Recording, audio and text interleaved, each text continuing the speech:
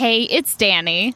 And I'm also Danny. And we're the Danny Duo. No, really, we are the Danny Duo. So what are we talking about today, Danny? Well, this week's topic is upcycling. And within that, I think that a great topic is first sale. I think that sounds great. You know, it's always exciting to work so hard and actually get something out of it. You know, we're working towards selling a product and it's nice to get that first one. Right. I mean, it's exciting because you enjoy creating it for yourself. Yeah. It's a whole new experience and reward having your first customer. Yeah, and then seeing your product on somebody else. I don't know, it kind of gives you those butterflies inside. Yeah. Oh my God, this is my reality. Yeah, you can see it going forward in the future. Right. So Danny, how did you get your first sale? So kind of a funny story. I actually met this guy at a networking event a year ago. Okay. And he was just following my story and journey on Facebook and just messaged me and said, hey, it would be really cool if you could make some pieces for me. Amazing. So, you know, you never know who you're going to meet No. and what it's going to lead to. Oh yeah, you never know who you'll even reconnect with. Right. Everyone leads to something or someone. Right. And what about you? How did you get your first sale? So my first sale, I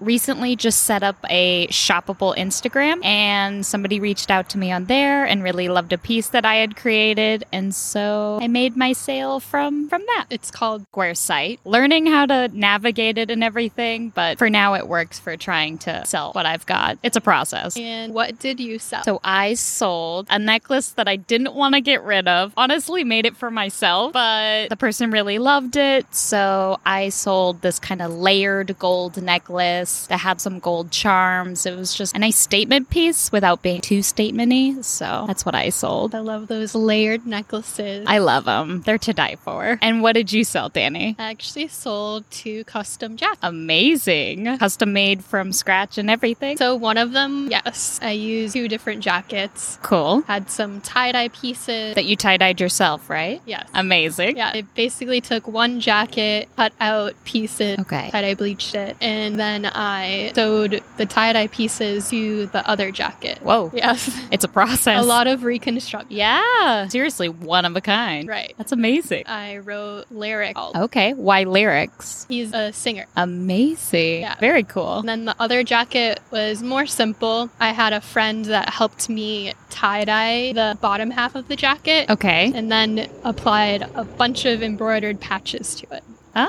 Oh, very cool. Yeah. Sounds like 2 very fancy pieces. Yeah, 2 very unique but statement pieces. Very cool. I love it. And what was the whole process that you went through to sell your piece, to create your piece? Well, we kind of just talked about creating, but what about the process of selling it or working with a client? It was the first time that I worked with a client personally. Okay. For myself. Yes. Lots of learning went into it. Oh, it is, isn't it? Things that I would have done differently, but basically I created some inspiration mood boards and did a Zoom meeting just to kind of get a feel for the vibe and what kind of pieces he wanted. And then I catted up and pulled some more ideas, and then we landed on a few designs. That's amazing. How many ideas do you think you came up with?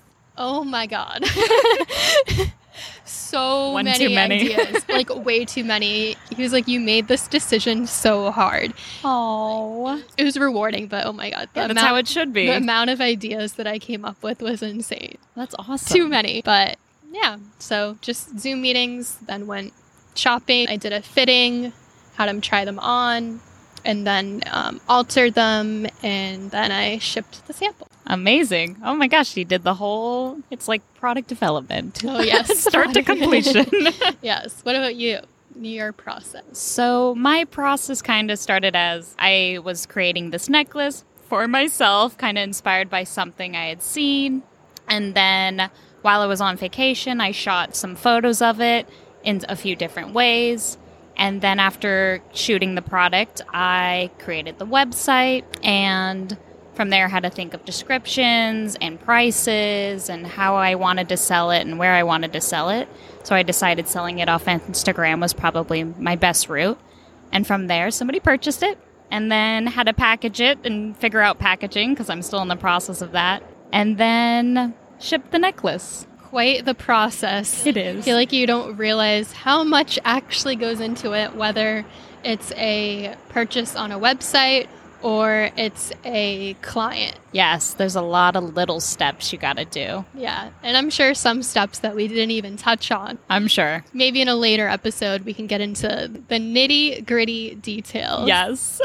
And so, was your client happy with the necklace? Very happy. I ended up having to alter the necklace because I have, I guess, a smaller neck. Once I altered it, she loved it and wears it all the time and shot some photos of her in the necklace. So it was successful. And what about you? Yeah, my client was happy with the jacket. He should be wearing them in a music video. Amazing. Waiting for that to happen. Yes, but hey, now he's got some statement pieces to really make the music video come alive. Right. And from the whole process, were there any takeaways or learnings that you had that you would try and remember for next time? Oh my God, so many takeaways and learning. We could probably do a whole nother episode on this. We could.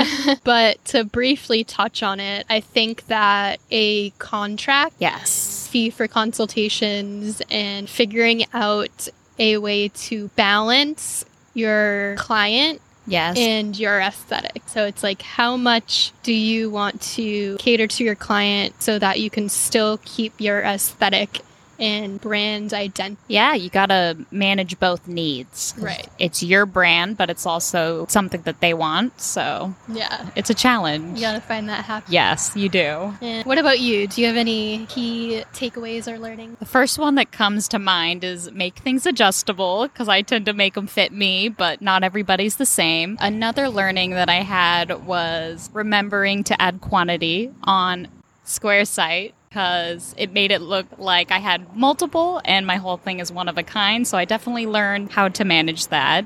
And then That's key. I didn't even think about that, Yes. especially because we upcycle. So there really is only going to be one piece. exactly. And so once I saw that, I panicked. I was like, oh no, what if somebody else buys this right now? I'm going to have to make another one. I don't have all the pieces. So a little learning. And then the last thing was just figuring out costing was a learning process. Just looking at what competitors sell their prices for or sell their products for and figuring out what works best with, you're making the pieces yourself. So how do you cost it? Yeah, costing is a very difficult and sensitive subject. It is. It definitely is. There's a lot that goes into it. That is true. But next week is our fashion episode. Yes. And a topic that goes hand in hand with what we went through Yep. this process of our first sale is costing a garment. Oh, yes. There's a lot that goes into it. Well, that sounds like a nice topic to discuss next time. Definitely. So Until next time, Danny Duo delivered and done.